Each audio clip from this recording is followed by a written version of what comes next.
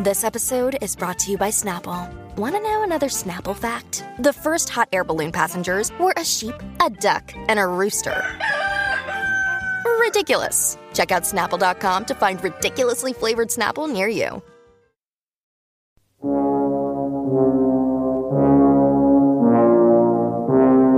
Hey there, folks. Just wanted to jump in before we start the episode proper and give a quick shout out to our sponsors on this episode. And it's from our friends again at Arrow Video, doing just like our other sponsor and friend, the Criterion Collection, doing very great, exciting for cinephiles like us, Blu-ray restoration of a lot of great classic films, a lot of interesting older films.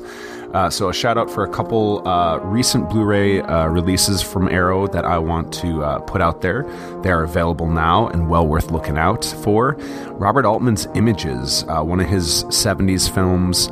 Altman was such a legend. Not every movie worked. They were hit or miss, but gosh, he was just a really exciting voice at that time, and I cannot wait to watch this one. I've heard Images is one of his kind of sleeper, really special films.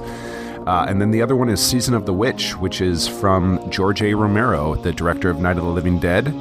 A lot of his films are starting to be repurposed and restored by Arrow, so that's very exciting.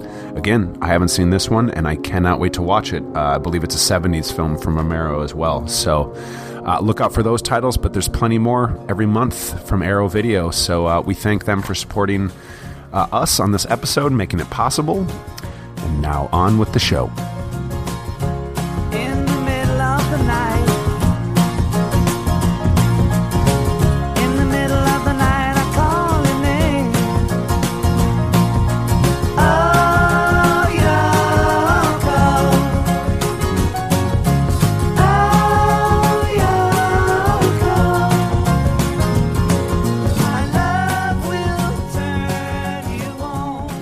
Hello and welcome to Adjust Your Tracking. I'm Eric McClanahan. I'm Joe Von Oppen. Joe, how are we doing today, man? I'm doing okay. Are we doing okay? You must speak for both of us. We are a hive mind. No, I'm doing fine. I'm doing fine. I mean, how do I swing this? I get to see movies where I live up in Portland, often kind of for free. I'm in a very entitled, lucky position up here where I'm kind of friends with people at theaters.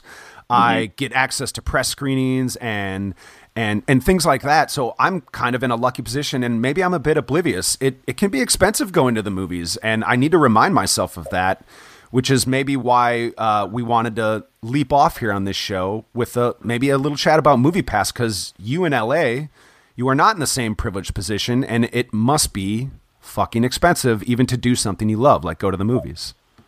Yeah, like for you and for how it used to be for me back up in Portland, like, you know, like you're a critic, you can go to press screenings, but also like you work for the Northwest Film Center as well as Cinema 21. So there's like reciprocity at local theaters, and you can sign in most of the time. So it's a pretty charmed existence. I remember living in terms of like going to the movies up there.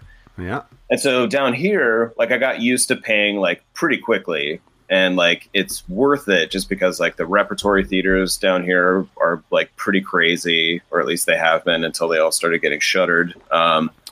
And like, you know, I go to the movie theater pretty often, so I think it's a normal question for people to wonder if I've gotten into MoviePass. Like have not. It seems scammy to me in like a way that I think we've, you know, maybe have discussed on mic, maybe not, but like, you know, just like you were mentioning how it's like the whole intention is to harvest people's like info and to get like data that's important to companies and stuff like that. Like that's how like markets thrive nowadays. I understand that. But it also is lending to the sort of like devaluing of going to the movies. I know that people with MoviePass take chances on movies. They go to see stuff they wouldn't necessarily see, but it ends up becoming like a weird Costco effect of just like more and like not necessarily valuing the film like as much. And so like I went to go see a movie at a giant multiplex in Burbank. I went to go see Strangers, Pray at Night. Again, terrible subtitle. It's 2 weeks in a row it's come up. Yeah. It's not the worst. Not good, though. But so my friends had Movie Pass. We went, and like this is a theater that, you know, has like I think like 18 screens, and they run commercials before the trailers, and the trailers themselves are like 20 minutes deep. So like the movie doesn't ever start on time, in air quotes. It is that experience of people who are just sort of like going to see movies in bulk, not really giving a shit, being kind of like disengaged from the whole process. It just devalues, makes it less special. And like, you know, there's a theater that I go to that I've mentioned by name pretty regularly, the ArcLight. It's walking distance from me, so I like going. And like, there's like a standard that they hold up to, that it's like has to like sound and look at like perfect. If it doesn't, they give you your money back. This theater is kind of expensive. Like, it's like most people, I'll tell them I'm going to see it at the ArcLight. Like, Jesus, that place is too expensive, because it's like $17+ for not a matinee. So just a set movie, you're paying $17. It's a lot of fucking money for something that you're just like, I don't know about this one. So like yesterday, I was going to see a double header of the movies we're discussing today, and I'm just going to pay for both. Don't have Movie Pass. Movie Pass is not accepted at the ArcLight, and so I was just like, I'm paying $36 to see these two movies. It's more than 17. I'm not doing bad math. And so like that's a steep hill for movies, and what like people are sort of devouring them at a certain pace, and what they're used to in terms of like paying for, like that just seems like a lot of money.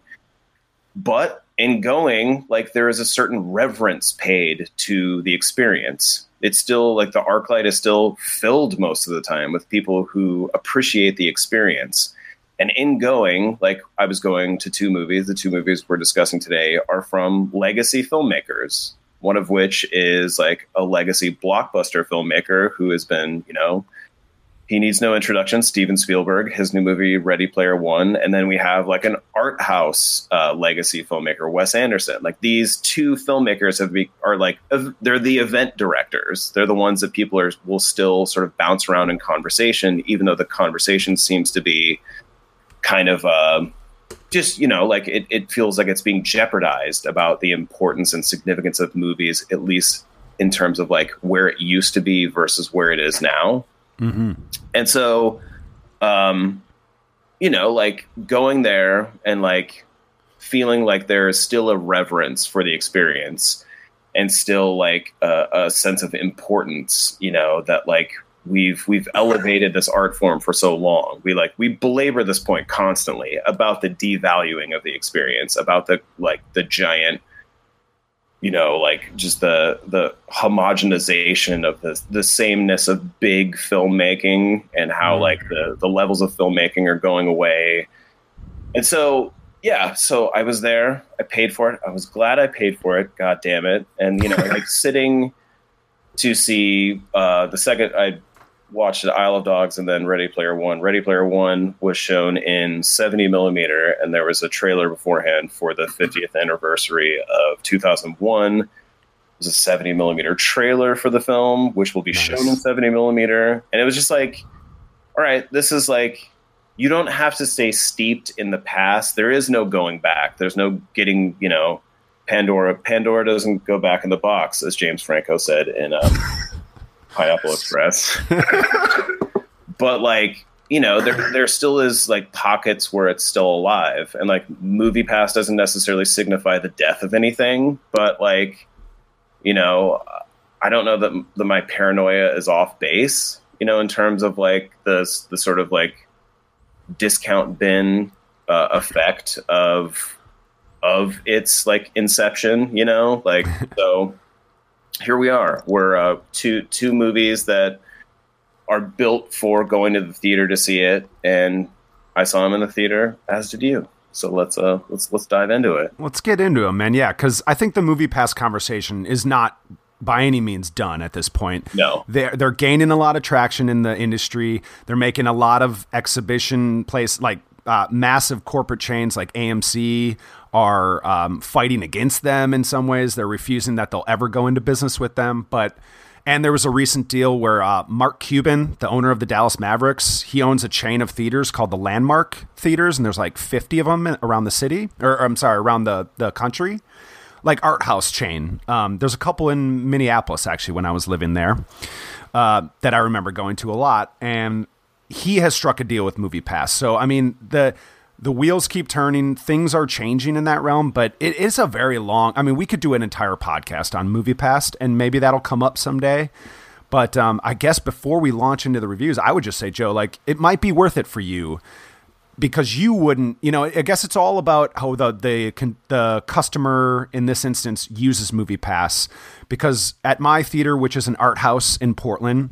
Cinema 21, we are seeing more and more people just straight up saying, oh, I'm going to go see that Russian movie Loveless because I have MoviePass. Why not? And that movie was struggling. It pains me to say it struggled to stay in our theater for 2 weeks. Mm-hmm. And I think it's a masterwork. It's probably going to be in my top 10 by the end of the year. And I just wanted people to see the movie. And some people did because of something like MoviePass. But I think your concern of the data hoarding is really gross, but I guess we understand it at this point. It's just part of life, unfortunately. But also the devaluing of the cinematic experience, that's very troublesome to me because suddenly it all seems like you're just paying what you pay for Netflix to go to the theater, and that's not sustainable, nor is it really appropriate when you get the big experience of the big screen, the big sound. Well, and there's no incentive for the theaters to therefore make it like a sort of like plush, not plush, but like, or special. Plush or those are your options. But like, you know, just to make it an experience worthy of reverence. You know what I mean? Like, if it's being devalued, if it's like, oh, these assholes are paying $9.99 to see however much they can stuff into their face, like then like we don't really need to pull out all the stops. Like, we could just, you know, it'll be like a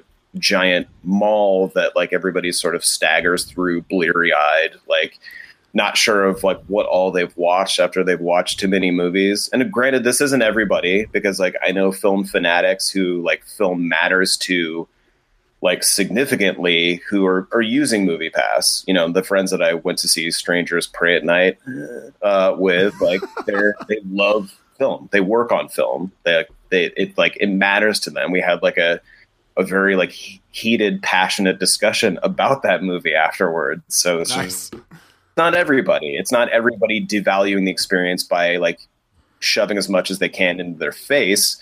But, you know, that is happening, and it's going to continue to happen. And like, if you have the Netflix experience in going to the movies, like I'll straight up just give up on stuff on Netflix. And because it's there, I can figure like, oh, I'll pick it up again later. Doesn't matter. And then I won't. You know, just because like there's no consequence. There's just no sense of like investment in like the actual experience. It's like you're disengaged that much, and like maybe that's just where we're at. We're disengaged. I think so. I think MoviePass could be the sort of thing that actually ends some big multiplex chains if they really go in, because it's just not a sustainable model as it is right now. It's a ridiculously unsustainable model right now. Because just think of renting a brick and mortar giant multiplex. That costs a lot of money. So there's so much to get into. And I just, even this 15 minutes here, it just made me want, maybe we need to dive into it soon and see like all the angles that we know and get into it. Cause I think there's a lot to discuss, because in my mind, there's just a real, almost, it's not even that much of a leap for me. There's like a real through line to MoviePass, to the Wall-E future existence, where we're all just on pods that float us around and the screen is right in front of our fucking face. And we just get fat and stare at screen. You know, it's not the same thing, but I don't feel like there's a big leap there. And the sort of Costco effect you very appropriately describe it as also just makes me feel like, you remember the Chappelle show? There was a sketch where like he envisioned the internet as like a mall that you could, that's kind of what you just walk into like, oh, there's goat sex in this movie. All right. Like you'll just randomly go in because fuck it. Why not? It's free essentially, you know? And it's not like necessarily what that sketch was about in terms of the movie culture, but it kind of, it's appropriate to this discussion, I feel like, as well. So, Yeah, I think you and me are more troubled than most people, but most people just seem to be like, great deal. That's all I care about. Take all my data. I want to go see movies cheaper. And so be it. There's a positive to theaters getting because of MoviePass, theaters are making more money arguably right now. But yeah, the shoe's going to drop on that eventually, but we'll be here to talk about it when that happens, I suppose. But in the meantime, we have two bigger movies on different scales to talk about this week. What do you want to start with, man? Maybe Isle of Dogs. Sure. So it's Wes Anderson's new film that he co-wrote with just a cornucopia of white men. Well, there's one Japanese writer, but not that excuses anything. But okay. I didn't see his name, but there's a story credit. But again, that's almost sounds like I'm defending something. I don't mean to sound that way. But it's another one of his animated efforts, which as he gets more and more sort of meticulous and fetishistic in his set design with his live action stuff, it seems to be that like animation kind of is the logical next step. So his first animated feature, Fantastic Mr. Fox, is now followed up with his second, Isle of Dogs, where both movies we're going to discuss today take place in kind of trashed landscapes. This one where all dogs are banished to a trash island where they band together and eventually make their way back to the mainland, and they're all voiced by great voice actors. Some you'll recognize, some you'll struggle to place throughout the movie.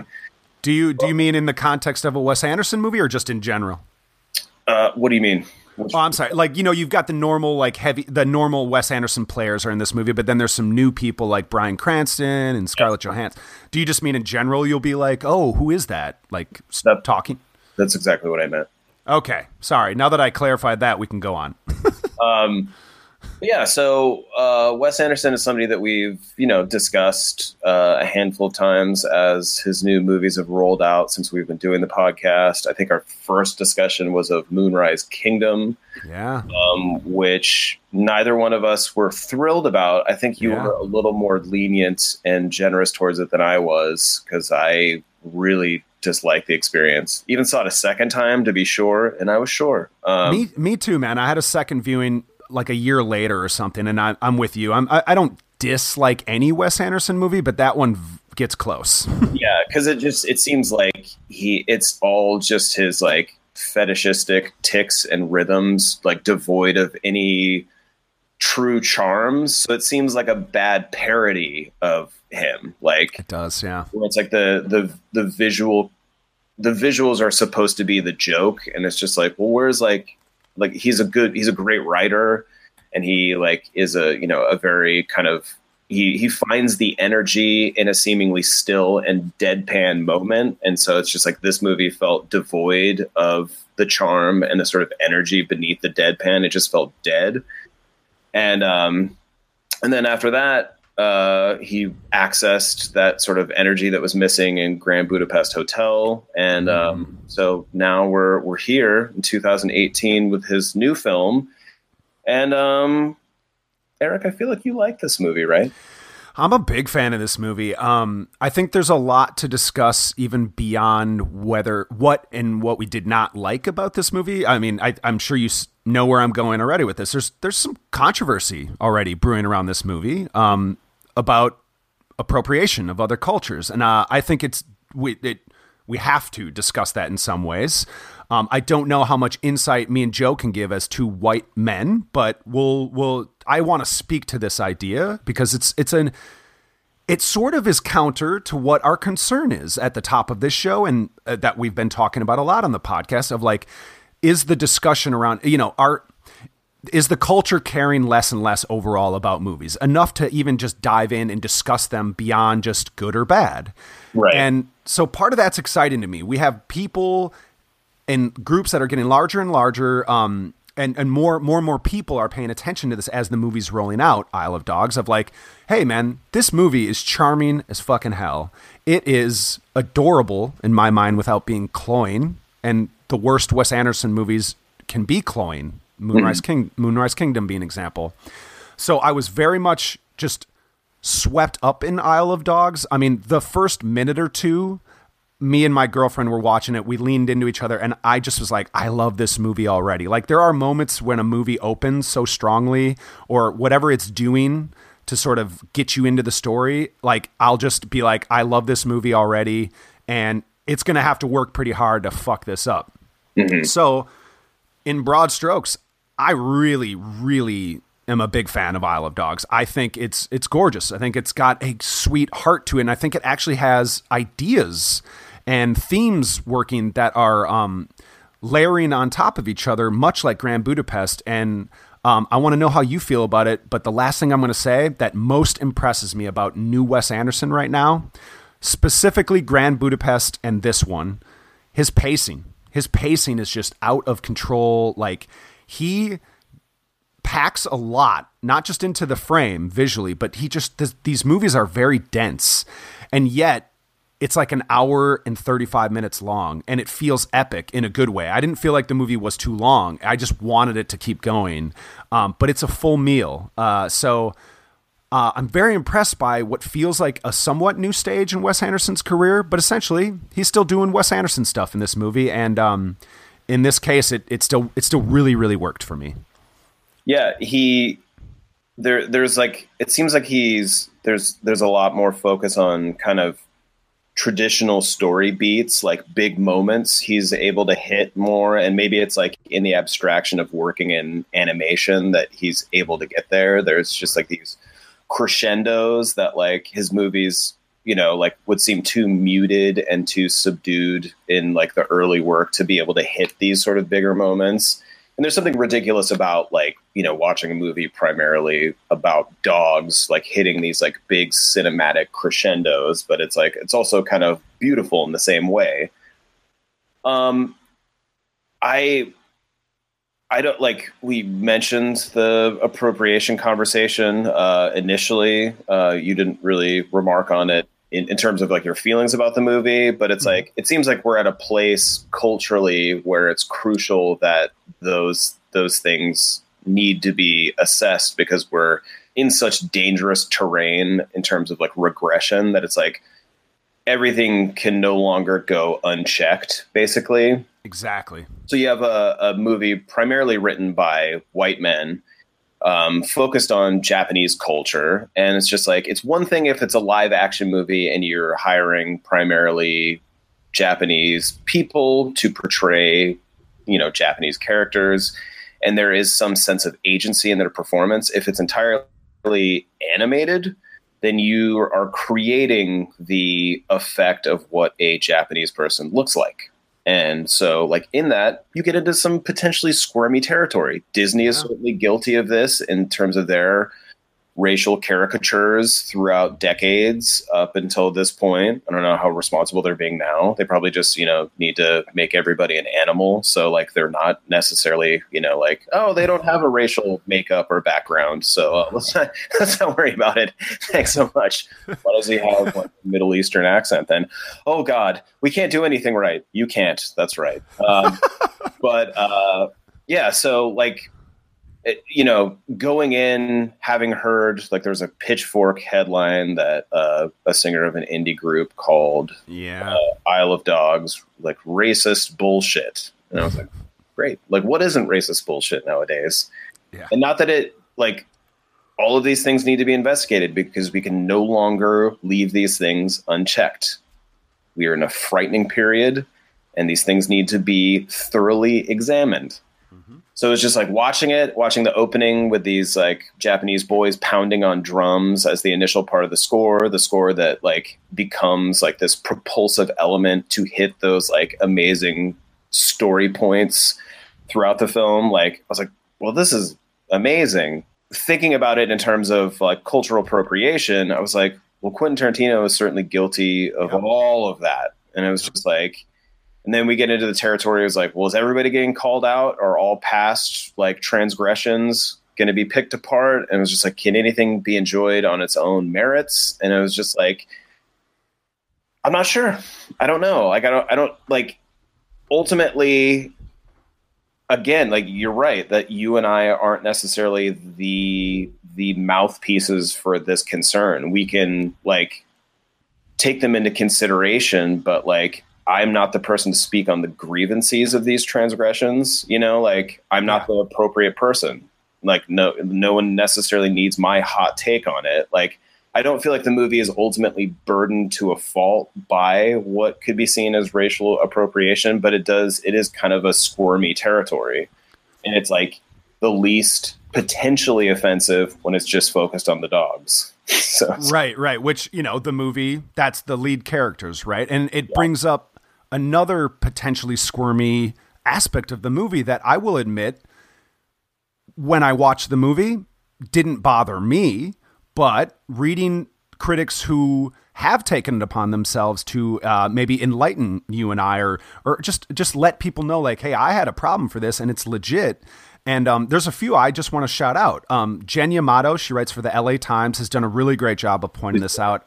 You know her work. She is great. And Justin Chang, his review at the LA Times, very good. They did a video thing together about it. It's about 15 minutes long on LA Times. It's really balanced and even-handed, and they both like the movie a lot, but they have issues with it. And I think that feels like an evolution of film discourse, at least online film criticism discourse. Commenters, they're going to just do what they do, and that can be demoralizing, but it starts at the top with critics like this, the critics at the major media outlets like the LA Times.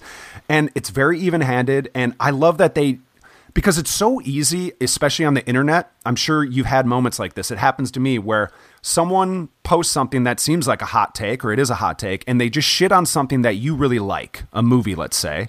And a lot of time, I think guys like you and me, or just anybody that loves a movie, want to defend it and be like, whoa, you're wrong, I think, because of this.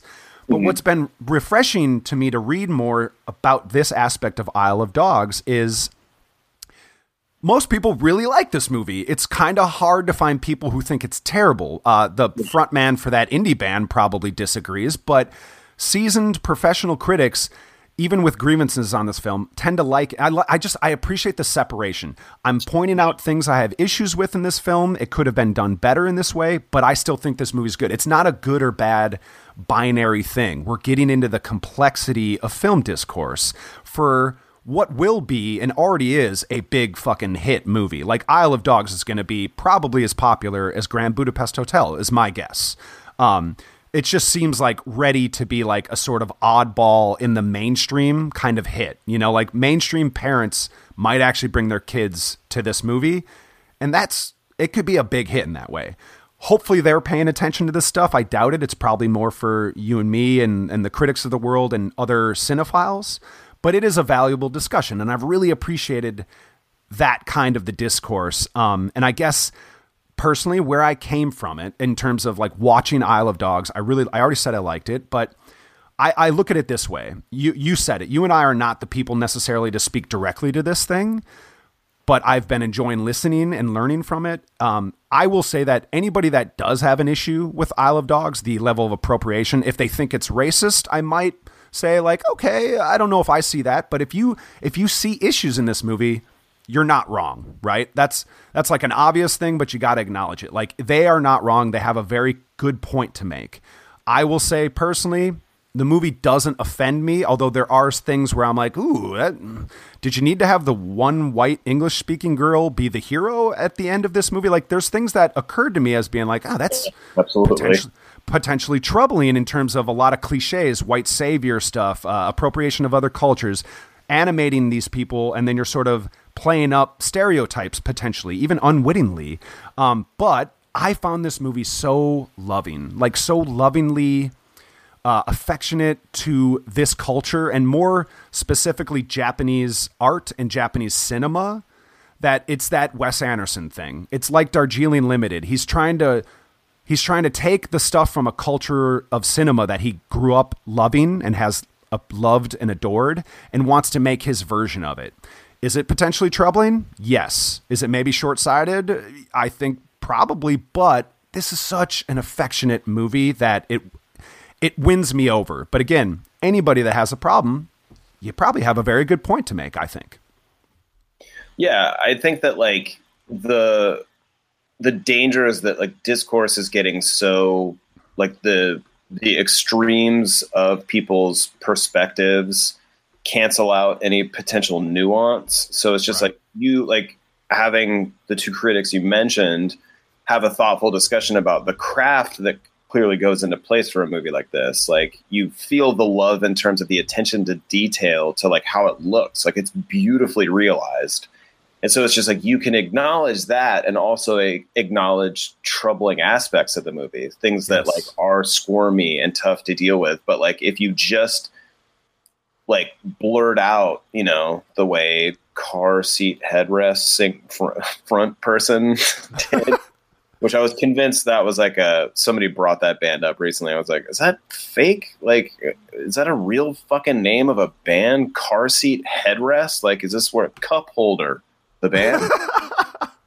Like, I don't know. I mean, titles are just hard to come by nowadays. I thought you made it up for a second. I forgot the name of the band. No, that's the real name. And I was Holy like, fuck. My coworker brought them up, and I was like, for real? That's the name of the band? And like, it was like the oldest moment I've experienced recently. Because I feel like I'm pretty informed about what's out there. But I was like, car seat headrest? Like, Manila Envelope, the movie? Like, what the fuck is happening? Coupon the movie? So just like, Coupon the movie. But like having a nuanced discussion just feels like that's what's missing. So if you're just entirely dismissive of like genuinely troubling aspects of a film or a TV show or any work of art, and then like, but you're dismissing other parts, like there just feels like a picture that's like missing. And maybe it's because we are living in truly frightening times and we can't afford to continue to support certain things that are loose with like things that are like, you know, basically just cancerous to our well-being as decent, thoughtful people, you know, like, and so they're just like, I can't afford to take any of this bullshit in anymore. Anything that's misogynistic, I can't take it in. I can't like give a pass to this shit anymore. Like, even if it's like artistically sound and it's beautifully realized, like, fuck this shit. I can't tolerate it anymore because we're at such a frightening threshold culturally, like humanistically. And so like, but it does feel like you are drowning something out, and like the extremes end up feeling like you like can't have a nuanced discussion. And like the loss of nuance is something that like you and I have been, you know, considering the casualty of for like a long time. Like the loss of nuance in filmmaking itself. And so for a movie that like I did like this movie. I did not love it the way you did, but it was like to acknowledge that, you know, like the care that went into it and like how beautifully it's realized. Like, to me, he gets a little too, he still is a little too cutesy, and that's like suffocating to me. But I do appreciate that he's hitting these big story points, and like there are these like giant moments in this movie that like, you know, are beautifully realized. I don't like how he characterizes cats. Don't care. Yeah. They're like, you said it was anti-cat. It's just like slight about cats. They're so marginalized, and maybe like it deserves its own follow-up with a racially insensitive caricature to go along with it. Who knows? We'll see in the future, Wes Anderson. The racially insensitive cinematic universe. Yeah, totally. The RICU. Inappropriately appropriated. I'm glad to hear your thoughts on the cat angle, because Wes Anderson has not been kind to cats in his recent movies. I mean, Jeff Goldblum's cat got murdered brutally in Grand Budapest Hotel. So, right, yeah. And, you know, dogs have been beaten silly in previous movies like Life Aquatic and stuff. He's never been afraid to like have these sort of like, whoa, dude, like these intense moments that you're like, whoa, man, directly to like animals, innocent like pets. And then this movie kind of on the spectrum in that sense. Like he's just like, wait, what are you doing? Like, why did you run over the goddamn dog in the Royal Tenenbaums? Right. Like, he seems like he's not aware of the brutality or maybe he is and he just doesn't care. But like my personal sensitivity to it, he seems oblivious to, and I don't appreciate it. It can come off that way. I think Royal Tenenbaums might be the best example because that's just such a bizarre like culmination and climax in that film. Yeah. As soon as you cut to Owen Wilson with paint on his face, you're like, where has he been? And then it's like that cartoon edit where like the cars crash and the dog leash is there, but he's dead, you know? And it's like, damn, that almost feels oblivious or almost like unfeeling, like not caring in a cold way. But, you know, other examples like Life Aquatic is, I feel like the Jeff Goldblum character like beats the three-legged dog in that movie. And it's, to me, it's like to make you real. It's like he's the villain of the movie. We want you to see why he's the villain. He hits a dog, I guess, you know, and sure. Is that worth seeing that idea? I don't know. It, in a way, it might be another version of maybe not appropriation. It's like exploitation of even your animal actors or characters. This is the kind of places in the film discourse we might be heading towards. And I don't think that's a bad thing necessarily of like, hey man, like we should look at all the elements of a movie and are they being treated fairly?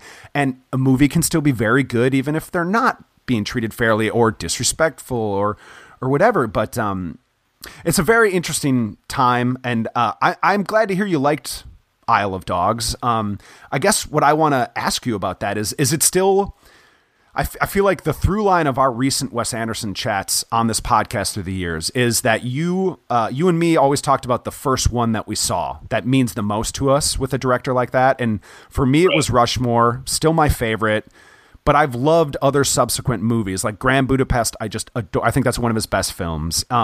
But for you, it's Bottle Rocket, if I remember correctly. And is this still that thing where like you just haven't had that same feeling as you did when you saw Bottle Rocket with other Wes Anderson?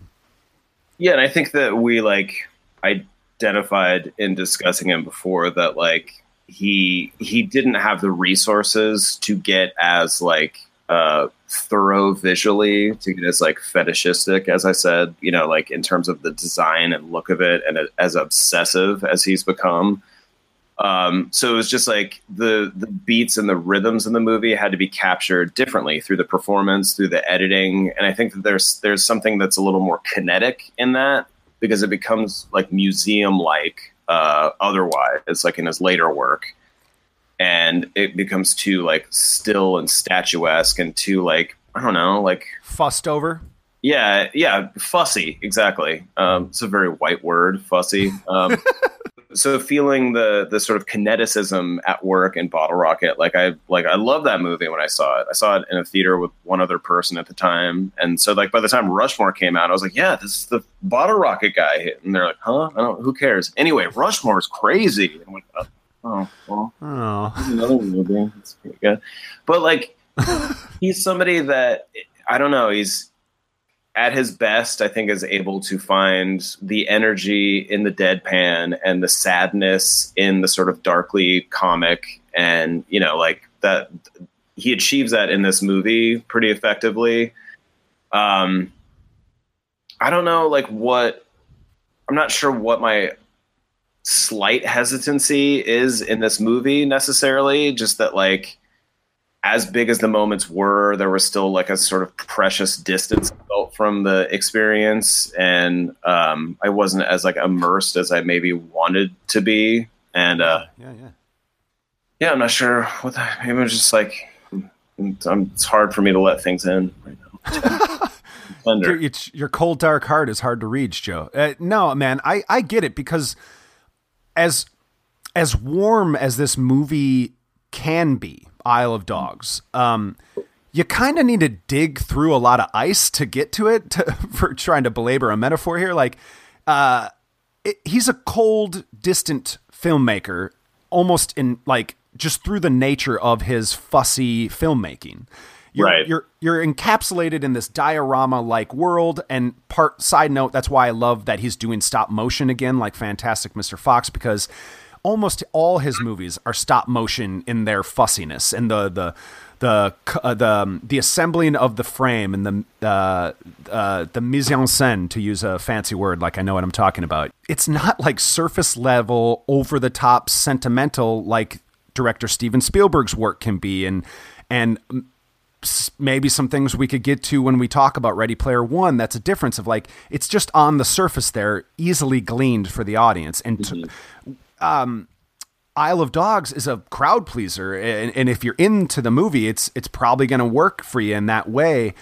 And it's got like a warm sweetness to it, but it's like, he just has this ability, setting it in like a dystopic future fake fantasy version of Japan adds to this of like, it's a more cruel world here now. And it's cold and brutal, and the people in charge are fucked, and they're punishing dogs undeservedly. It's unfair, but like, as the movie takes you along, it can work in that way, but like, you really do have to dig a bit for that warmth. But I do think it's there, but also it's like maybe that is harder. I don't know. I don't need to figure out why the movie just sort of worked for you. It's like but there is a difference there from Bottle Rocket, which Bottle Rocket is a very inviting, just sort of almost, it's about as straightforward a movie as he's made, yet it still has all that Wes Anderson stuff right there from the beginning. But his resources were smaller, as you mentioned, and he was a different filmmaker still at that time. So, it's an interesting case with him, man. Rushmore is still my favorite. Maybe that'll never get topped. Maybe it doesn't matter, but I look forward to seeing Isle of Dogs again. I'm really curious how it's going to play on a second watch, because I do feel like in this new stage of his career where he's got more budgetary resources and can kind of do what he wants, like his movies are so densely packed, as I mentioned, that like I want to go back and see what I missed this time, essentially. And it is a gorgeous movie. I want to see it again on that big screen. But I guess I'm really appreciating the multi-layered conversation that we are having, and that some critics are trying to encourage other folks to have about this film as well. And I hope it continues. I hope it takes, because I don't think this movie's going away anytime soon. I don't know what you think, but doesn't this one feel like it's going to be a big fucking hit? I'm not sure, honestly. Okay. Like I hope for the sake of like Wes Anderson continuing to work, it is like, I think it'll be fine. It's weird that like we're only a few years away from Grand Budapest Hotel, but it feels like the seismic shifts in terms of like what could be genuine hits are like, they've changed so much, and like what will continue to be foregone conclusions in terms of like what goes where. So it's just like, I went to go see it a week after it had already been playing in LA, and the crowd was like, yeah, it was decent. It wasn't like big for a weekend. And so it's hard to say, like, in terms of like the sense of like importance for a movie. Like, I don't really hear like a lot of impassioned discussion about the film itself. Like a few outlier people will be like, did you see Isle of Dogs yet? But like, I don't know. I can't really tell. Like I get sort of an uncertain vibe from its potential. Cause like the movies that hit on such a Titanic level that like, a movie like Black Panther is like, you cannot argue the impact it's had, it's outgrossed Titanic domestically. That movie is huge, man. Yeah. Sorry. It's a big deal. Huh? Black Panther is going to pass Titanic in domestic box office like this week sometime. That's amazing, man. Yeah, fucking right. Yeah. And you didn't even like Black Panther that much. Yeah, like it's I'm grateful for what it signifies. Do not love comic book movies, and it's a comic book movie, so that's my issue with it. But like, I can't tell what's going to stick nowadays in terms of like, so like saying absolutely like this movie's going to be a hit and it's not going away. Like, I don't know that that's true. So like, I don't know how compelling my fucking ambivalence is towards this. Like, you know what I mean? Like, I liked it. I didn't love it. Oh, fascinating. Anyway, moving on to our next topic.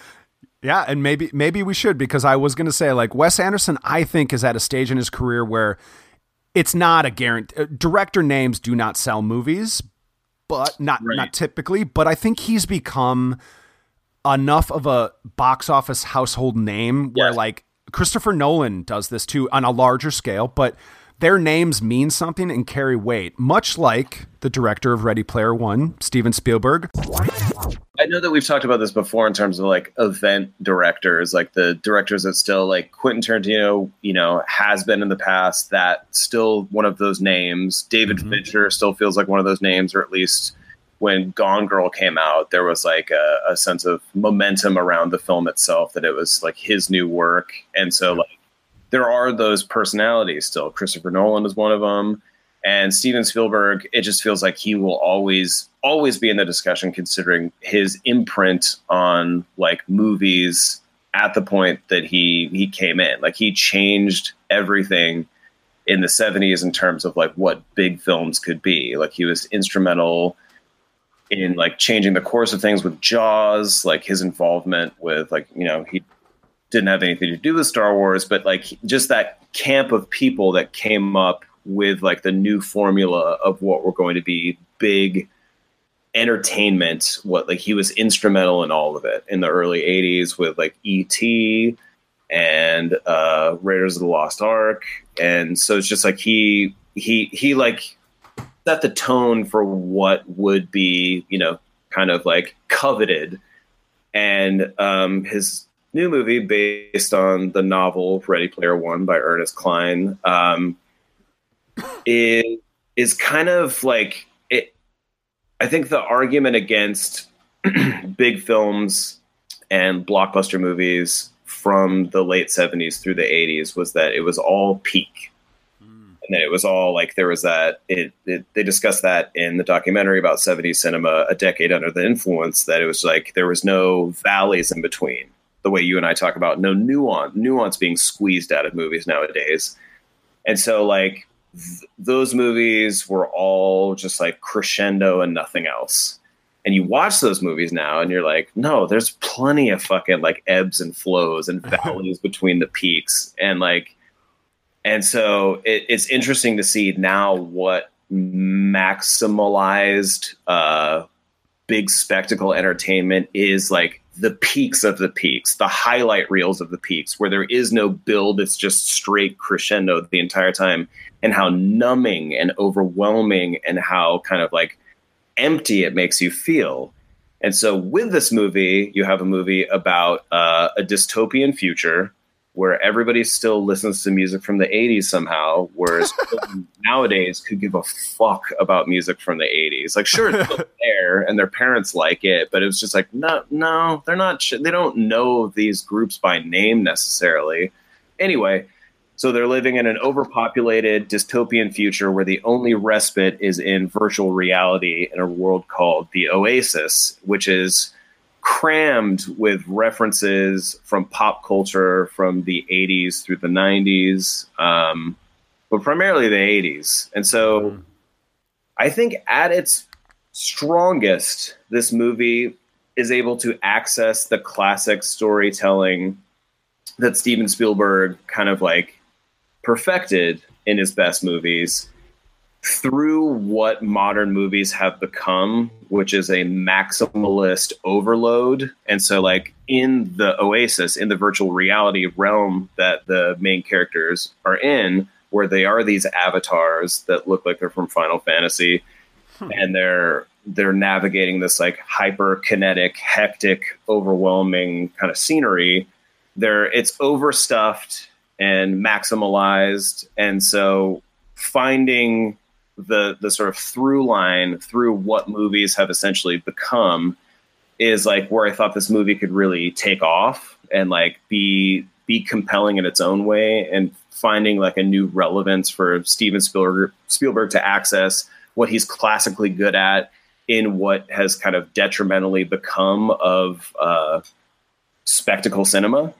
And I think in the first like half, like I was like, I'm with it. I'm like, this is actually visually interesting. Like even in like the car chases that like are too much, like it was like there's a visual coherence that I was able to follow.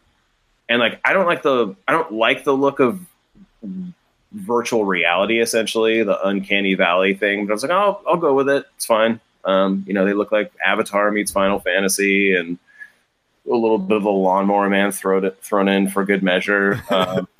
But I think as it needs to actually conclude itself, as it needs to become like a little more emotionally engaged, I think the film can't have it both ways.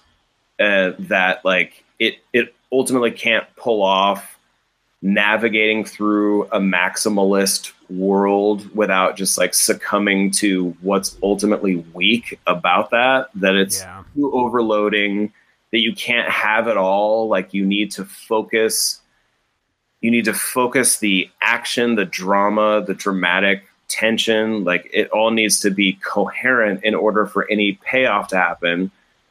Because if it is all payoff, then it is meaningless, numbing, and ultimately boring. I think this movie still has a strength in struggling between the two, but ultimately, like it just becomes part of the problem in its kind of like concluding section. Yeah.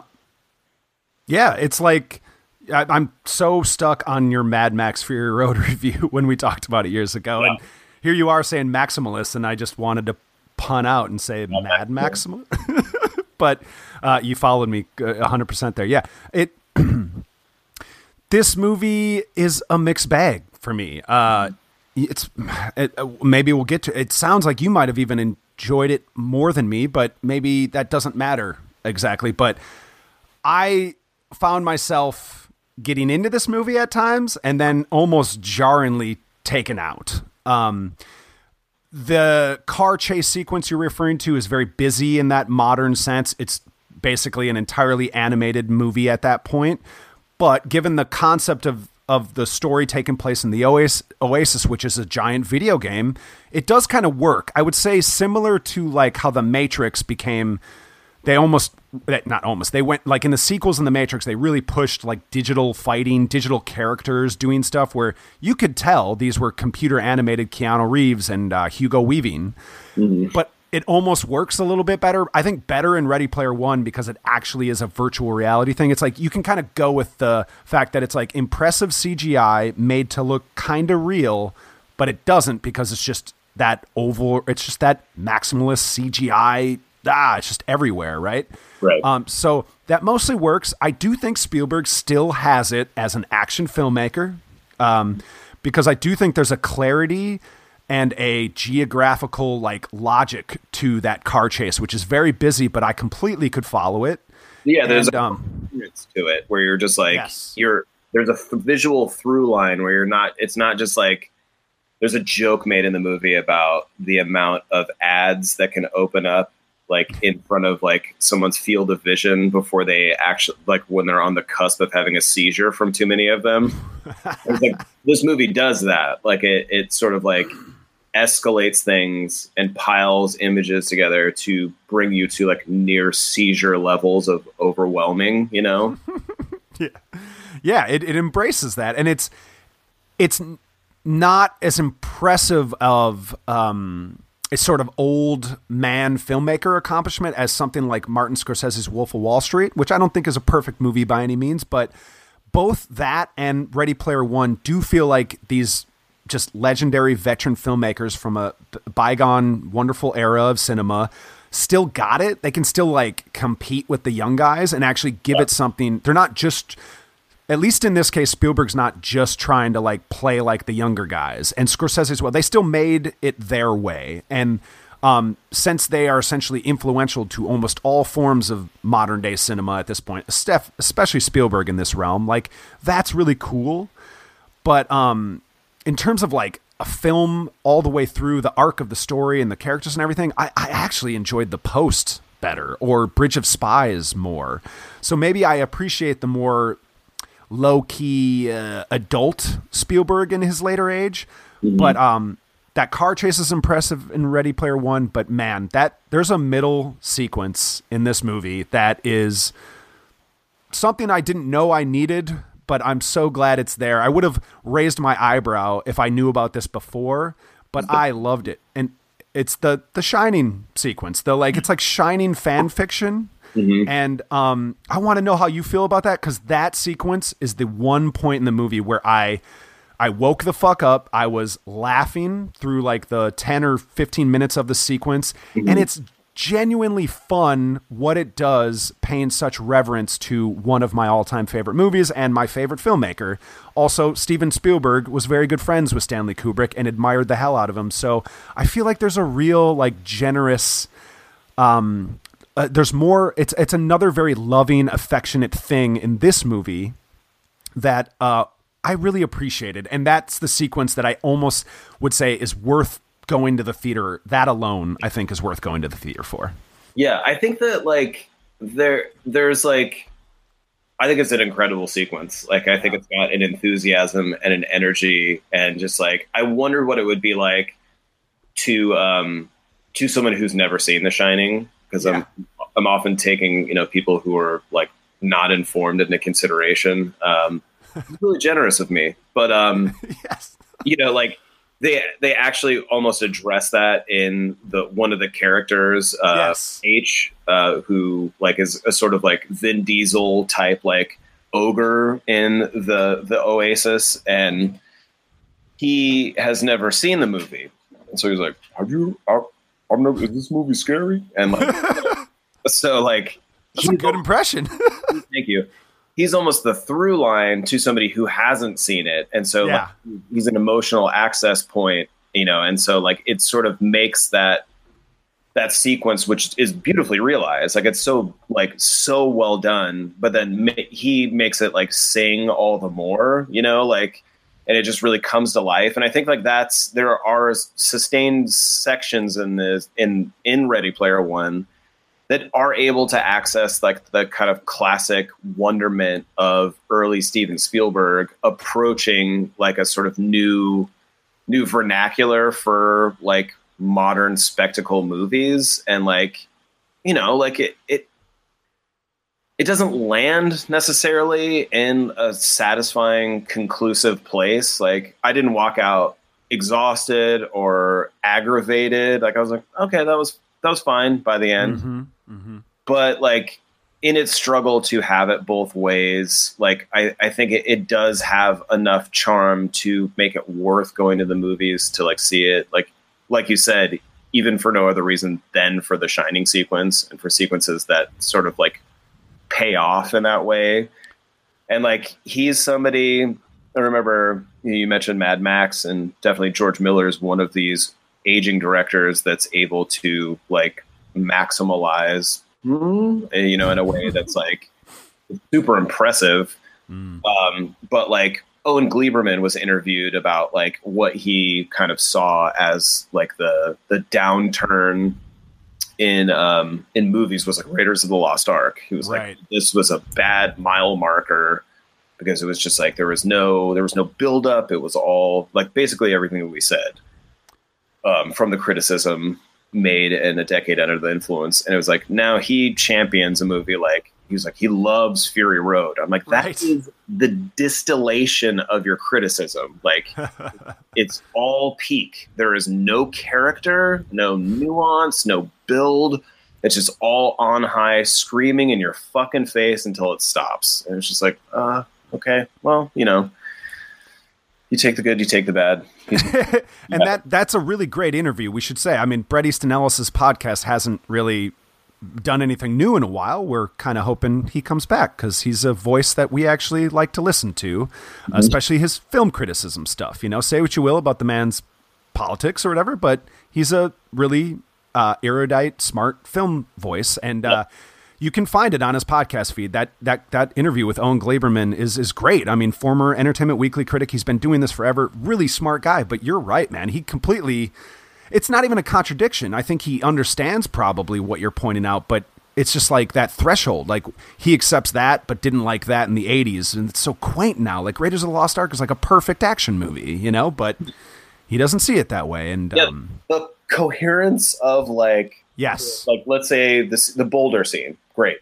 The scene where he's fighting the giant bald Nazi and the propeller of the plane is circling around. Like, you understand every part of what's going on as the gasoline's leaking. Like, it's built, and he gives you like all of the things you need to understand to establish suspense, which like seems to be jettisoned in movies nowadays, where you're just like, I don't know what's going on and I just want it to stop. So like, like maximalist cinema is just like, how much further, how much more hectic can it get in order to sustain audiences who like need it to be this loud and this fast in order to like energize any sense that something's happening, And so like, I enjoyed watching that struggle take place. And I think that like enough of the movies still works, but like, I don't know, like there's also just like the movie is so insistent in terms of its energy, in terms of its like visual language, that by the end, like I walked out and I was like, but wait a minute, like the world that this takes place in, not the virtual reality, like people, it doesn't really focus on the fact in the initial opening monologue it does, but it doesn't ever deal with the fact that like people are living in a miserable fucking experience. Like, yeah, it's Elysium. It looks like Elysium. It's completely overpopulated, and it's like, I think it's really well kind of like realized in the stacks is what it's called, where it's like people living literally in like trailers stacked on top of each other. I like that too. Yeah. Yeah. But like, that's kind of all you get in shots outside of that. It looks like pretty average, everyday city living, but it's like the fact that people need to be in virtual reality means the world is fucked. And so it's like, that can be a statement on like just entertainment at large, where it's just like, we can't deal with the world outside. And so that's not really addressed in any way. It's all about the fate of the fake realm that people are obsessed with. And so it's just like, I walked out and I was like, yeah, but the world's still fucked. How come they're like that wasn't sort of written into the conclusion, or at least in the escalation of the plot itself, like it's a weird contradictory thing going on in this movie where it wants to have it both ways. And a lot of movies, I think, fail at this sort of have your cake and eat it too. It is kind of another one of those movies where, not on the level of something like Kick-Ass. For some reason that pops in my head where it's just like, it wants to be the thing it's trying to parody, but it can't do them both successfully. It's a really hard fine line, I think, to walk. Yeah. Spielberg, I think, does it. It's a lesser thing here, but I think he's trying to do it too, because by the end, given what happens, there is this thing to be like, hey, don't be on it all the time. That's not good. Real life good. It's like, that's the fucking conclusion of the movie. Oh God. All right. So just kidding. Yeah. It's like, it's no doubt where the fuck this movie's going in the end, but like, it's that kind of thing where, I can't just blame Spielberg because he doesn't write a lot of these movies, but he's the director and he just constantly doesn't know how to end a movie in a way that's totally satisfying. Yeah. This movie isn't by any means the worst culprit of his career. I mean, The Post had a far worse last like 2 minutes in my opinion, but, and I liked The Post better overall, but Ready Player One, it's just like, dude, like you just had this movie that's all about defending this thing that everybody's obsessed with, and then they're like, but don't do it too much. It's just sort of stupid and doesn't fit. It just needed to be seeded early on. It needed to like, it maybe just, I think what probably works better in the novel is that it's a series of ideas that don't necessarily need to like, they need to be fleshed out and realized, but they don't need to necessarily conclude the way like a conventional entertainment as film needs to. And so like you can have these things unresolved in the book because they can just go on as ideas in your head when you're thinking about it afterwards. Whereas like for a satisfying kind of like piece of blockbuster entertainment, you need it to conclude like conclusively. Like a movie like The Matrix is able to open up, and they're not dissimilar from each other. I know in like the marketing, they're definitely referencing The Matrix as like one of the like fake posters for the movie. But it's like that movie, if it had just been one film, like it could have opened up these ideas that you could just like carry on, like and sort of like live with and have them like be unresolved and kind of like, and you could think about long after the fact that it had to create a mythology and a legacy through like, sequels that followed it up, I think kind of deadened those ideas and it sort of ran them into the earth in a sort of unsatisfying way. And so like Steven Spielberg always has to kind of like make nice in his conclusions. And he doesn't have these ambiguities that like a lot of compelling filmmaking is allowed to have and be. He likes to just be like, no, it's fine. It's no. It was all worth it in Saving Private Ryan. Don't worry about it. He'll get a hug at the cemetery in the end. And you're just like, no, just have it. War is fucking hell. And that's what you just told us. Like, that's what you just showed us. Like, you can't argue that fact. It's fucking hell. And what it does to people is like horrific. Like, you already showed us that. You don't need to make nice at the end. Like, you don't need the old guy saying, am I a good man? It doesn't matter. Fuck no, you're not a good man. You're terrible. You're dead inside from what this did to you. Enjoy. You're Matt Damon. Enjoy. Enjoy the closing credits. Here's the American flag. But yeah, like, I mean, granted, this movie is not like, I was actually, one of the lines said in the opening narration by Ty Sheridan was like, nope, we were no longer trying to resolve problems. We were just trying to like outlive them. Yeah. No, I thought that was like, I was like, well, that's fucking true. That's like true of existence right now. Like, I call bullshit on that, but I want to hear what you have to say. What you call bullshit on what? On that line. I scoffed at that line. I'm like, oh, really? Like, people were trying to solve problems right now? Like we're saying that right now in 2018, we are trying to solve problems? I mean, I think the past that it's referring to is pretty generalized. I don't know that he's talking about this specific moment we're in.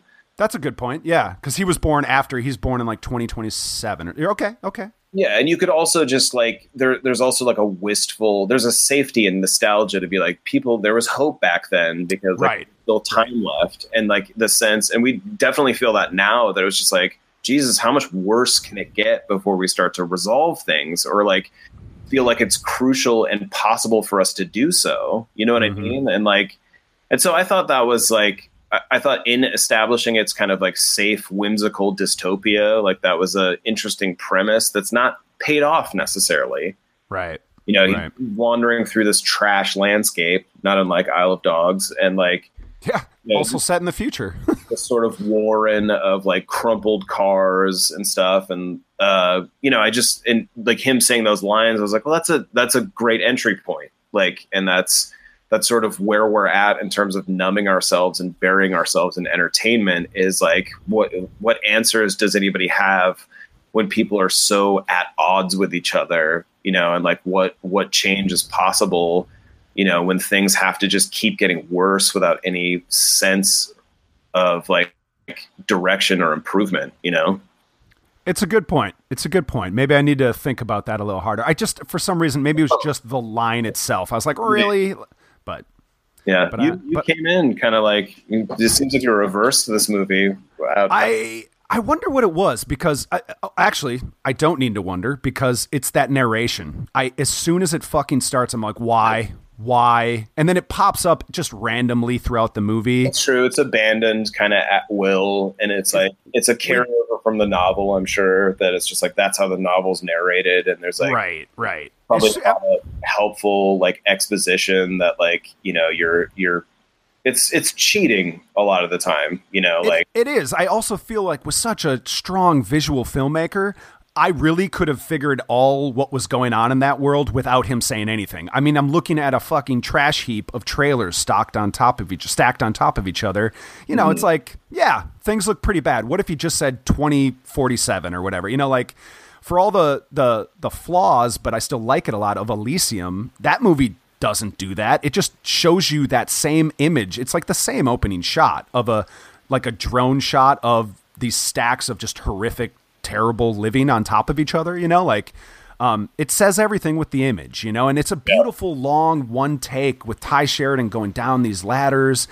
Just let me take that in. You've already got the bullshit Van Halen song playing. I mean, and I'm gonna go ahead.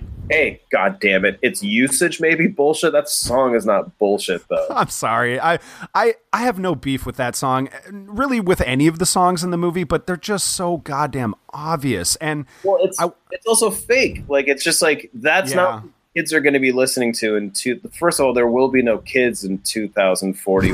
We're not going to be around anymore. However, like the sense of like, the peak of when the filmmaker was like relevant is like Right. everybody is sort of compelled by it. It's kind of like in Star Trek, the sort of the rebooted Star Trek, the J.J. Abrams Star Trek, that the fact that they're listening to Beastie Boys. yeah, the Beastie Boys like 1,000 years into the future. Like, I mean, I love the Beastie Boys, but give me a fucking break. Yeah, you're like, Sabotage is great, but really, Captain Kirk? It's gonna be like music we don't recognize anymore. Like, Jesus, for what the fuck are they listening to in the future? Like,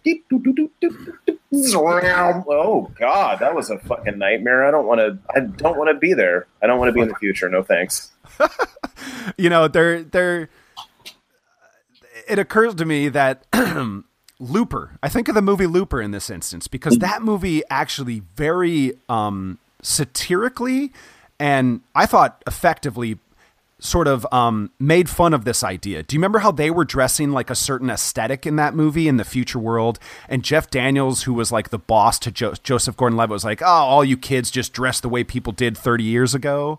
Yeah. And I really like that because it's commenting in a clever way without being too winky. And I thought that movie effectively sort of used it in that story to build into the idea of like nostalgia becoming this almost like just this bizarre thing that continues to grow and grow as we go into the future. And I agree. Why are people into the 80s at this point in the future? It makes no sense. We're already, you and me have been talking about the 90s nostalgia wave is in full swing at this point. Like, yeah, won't they be into what was popular in 2020? But I guess maybe that's what they're saying is that it's all being regurgitated every 20 years. But yeah, I don't know. So, like, I think that we think about this a lot and we end up discussing it a lot in that, like, because there was a certain quality of attention available to people, like, in different eras, it was less imposed upon, less fragmented, less distracted.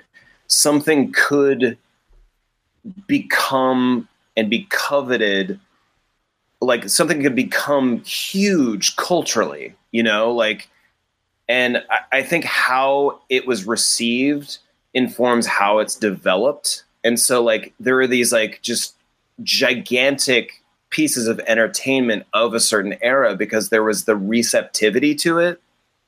And, like, now I just don't know that that's possible. I don't know if, like, you can have, like, you can continue making Star Wars, but, like, for an entire new Star Wars to exist, like something that's not called Star Wars, but have the same impact.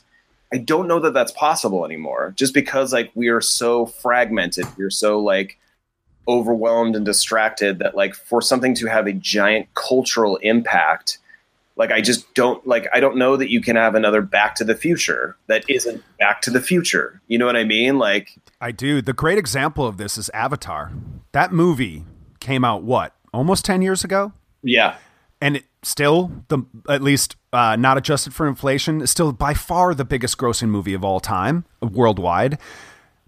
But do you ever talk about that movie with anybody? Like, this has been brought up on a podcast I really love, the Slash Filmcast. It's a running joke where one of them really likes the movie still, but the others are sort of like, it has no cultural footprint, yet it's the most, by far, highest grossing movie. Like, yeah. I think it speaks to what you're saying. That's how it happened with Avatar.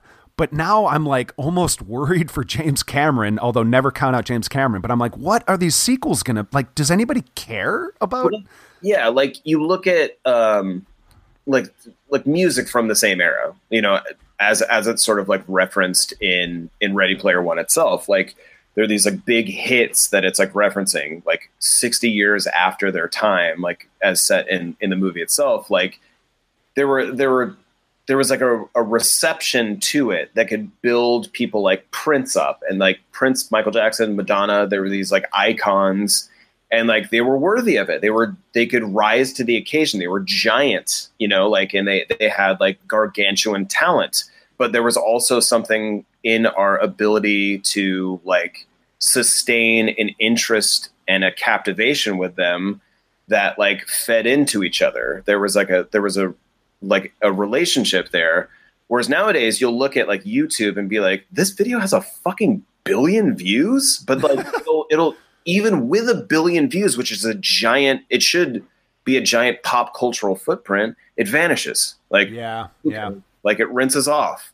And so it's like you have the numbers that reflect a relevance, but it doesn't have a lasting impact. And so it's just like Ready Player One, I think, like if it were stronger, it could be all about that. It could be like navigating this like overwhelming terrain of like nostalgia while still communicating a sadness about what that means, like that we have lost the ability for things to like have sustained relevance, in like a garbage throwaway culture.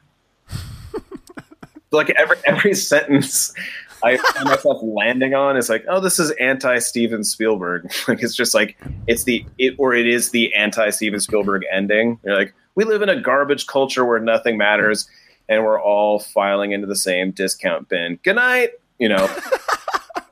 Yeah, that's the ending I wanted for Ready Player One. That's the more honest ending, it feels like. But yeah, Spielberg can't do it, man. It ain't in his bones. And I feel like at least if we're wrapping up or concluding is like, I like Steven Spielberg. Don't let me speak for you. I still like him, and I do always scoff at even cinephiles, true cinephiles that just talk shit about this guy. And he's made like your favorite filmmaker loves Steven Spielberg, so like enough of like dismissing him. Like he's made movies that like frustrate the hell out of me, but it's just like you can't negate him. You can't leave him out of a conversation. No, and I see people doing that. It's dismissive in a similar way to like, you remember when you and I would just go on about like Arnold Schwarzenegger movies at the art museum, and people, if you caught like if one of our audience members was there, it would, like, I feel like they'd, why are you talking about that? Like, yeah, like turning their nose up at it's because we think it's worthy of discussion and he's awesome. I mean, what more do you need? But like that is, I feel like an old fashioned way of being a cinephile that like, hey dude, at this point in time, like I want all the, as Homer Simpson would say, I appreciate all the meats of our cultural stew. I want the B movies. I want the A prestige, like I want it all. So stop talking shit, people. Spielberg's awesome. Even when he's just okay in this instance. So did you see it in conclusion? Did you see it in 3D? I did not, but I don't want to see the movie again, but I'm curious to see it in 3D. Did you? No, I saw the 70 mil, yeah. Which like looked great. It like, you could see the specs on it. It's beautiful. But yeah, I haven't looked, but it's possible he shot it on 35. He's been going back to film in this later era, so I don't know. Can't keep 3D glasses on for longer than 90 minutes, I've found. And like it was funny because in the ArcLight introduction, they were like, this movie does have a running time of 2 hours and 27 minutes, and you can hear everybody go, oh. Like even in a hectic, maximalized, like 80 movie like this, people are like, I can't watch this for 2.5 hours. I got Netflix movies to start and stop later on. Come on. Exactly. Well, yeah. Shout outs to Spielberg. I still think he's awesome, and it sounds like you do too. We're always gonna to just admire this guy. And quick shout outs to Olivia Cook from Thoroughbreds. I think her and Lena Waithe from Master of None do so much with so little in this movie, and I adored their performances. I especially think Lena Waithe is just awesome, and I love that she's kind of blowing up post Master of None, like Emmy win. That's very exciting.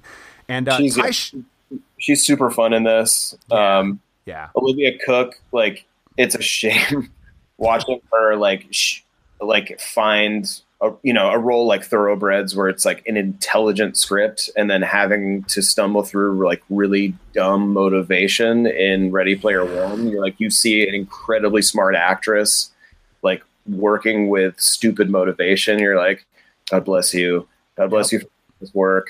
And so like, yeah, I'm so excited for her in the future. I'm still excited for Ty Sheridan, the lead of this movie. I think he's miscast in this movie. Not terrible. I think that he's miscast personally. But I do want to still shout out that kid in Tree of Life, but especially Mud. And you remember the Nicolas Cage movie Joe? Remember that one? Of course. We talked about this actor as a young kid in those movies a lot, and he blew my mind as a child actor. So now that he's sort of graduated into the bigger blockbuster mold, I'm happy for him for his career. But he was also not very good in one of the X-Men movies recently, and he played Cyclops, if I remember right. So I'm still pulling for the kid, but I do kind of miss those earlier, more maybe less refined performances that just, man, there's the truth coming out of that kid. Like, it's just, you couldn't deny it. So I think he and Barry Keogh, is that his name? They should play brothers in something. They should. That's a really well, make it happen, people. Let's go. David Gordon Green, make it happen. It'll be announced like on Deadline tomorrow. Exactly. All right, man. Well, what do you say? We've been going for an hour and 20. Should we wrap it up? Let's do it. So just chill to the next episode. All right, man. So we're going to wrap up episode 172 of Adjust Your Tracking. You can find us and all our other shows on the Playlist Podcast Network. You just go to theplaylist.net. There's the podcast tab there. You can find all of our shows there. And like I said, those of our other shows. You can, where can people contact us, Joe? Email. We've got an email account. How can people connect with us there? Yeah, adjustyourtracking@gmail.com. We're on Facebook, but not really excited about it anymore. But Adjust Your Tracking has a page there. You can follow me on Twitter at Adjust Your Track. I'll keep AYT updates going on that realm. And that we'd be very thankful for any support or sharing or just listening to the show that you can give us. But before I thank you, Joe, I want us to think of a new subtitle for the third Strangers movie. It doesn't have to be before we stop recording here, but I want you to think about it because Pray at Night is pretty terrible. We can do better. But while I think of that, I'm going to just go buy a ticket for either Seatbelt the movie or Rearview Mirror the movie. I can't decide, so I'm just going to leave it there.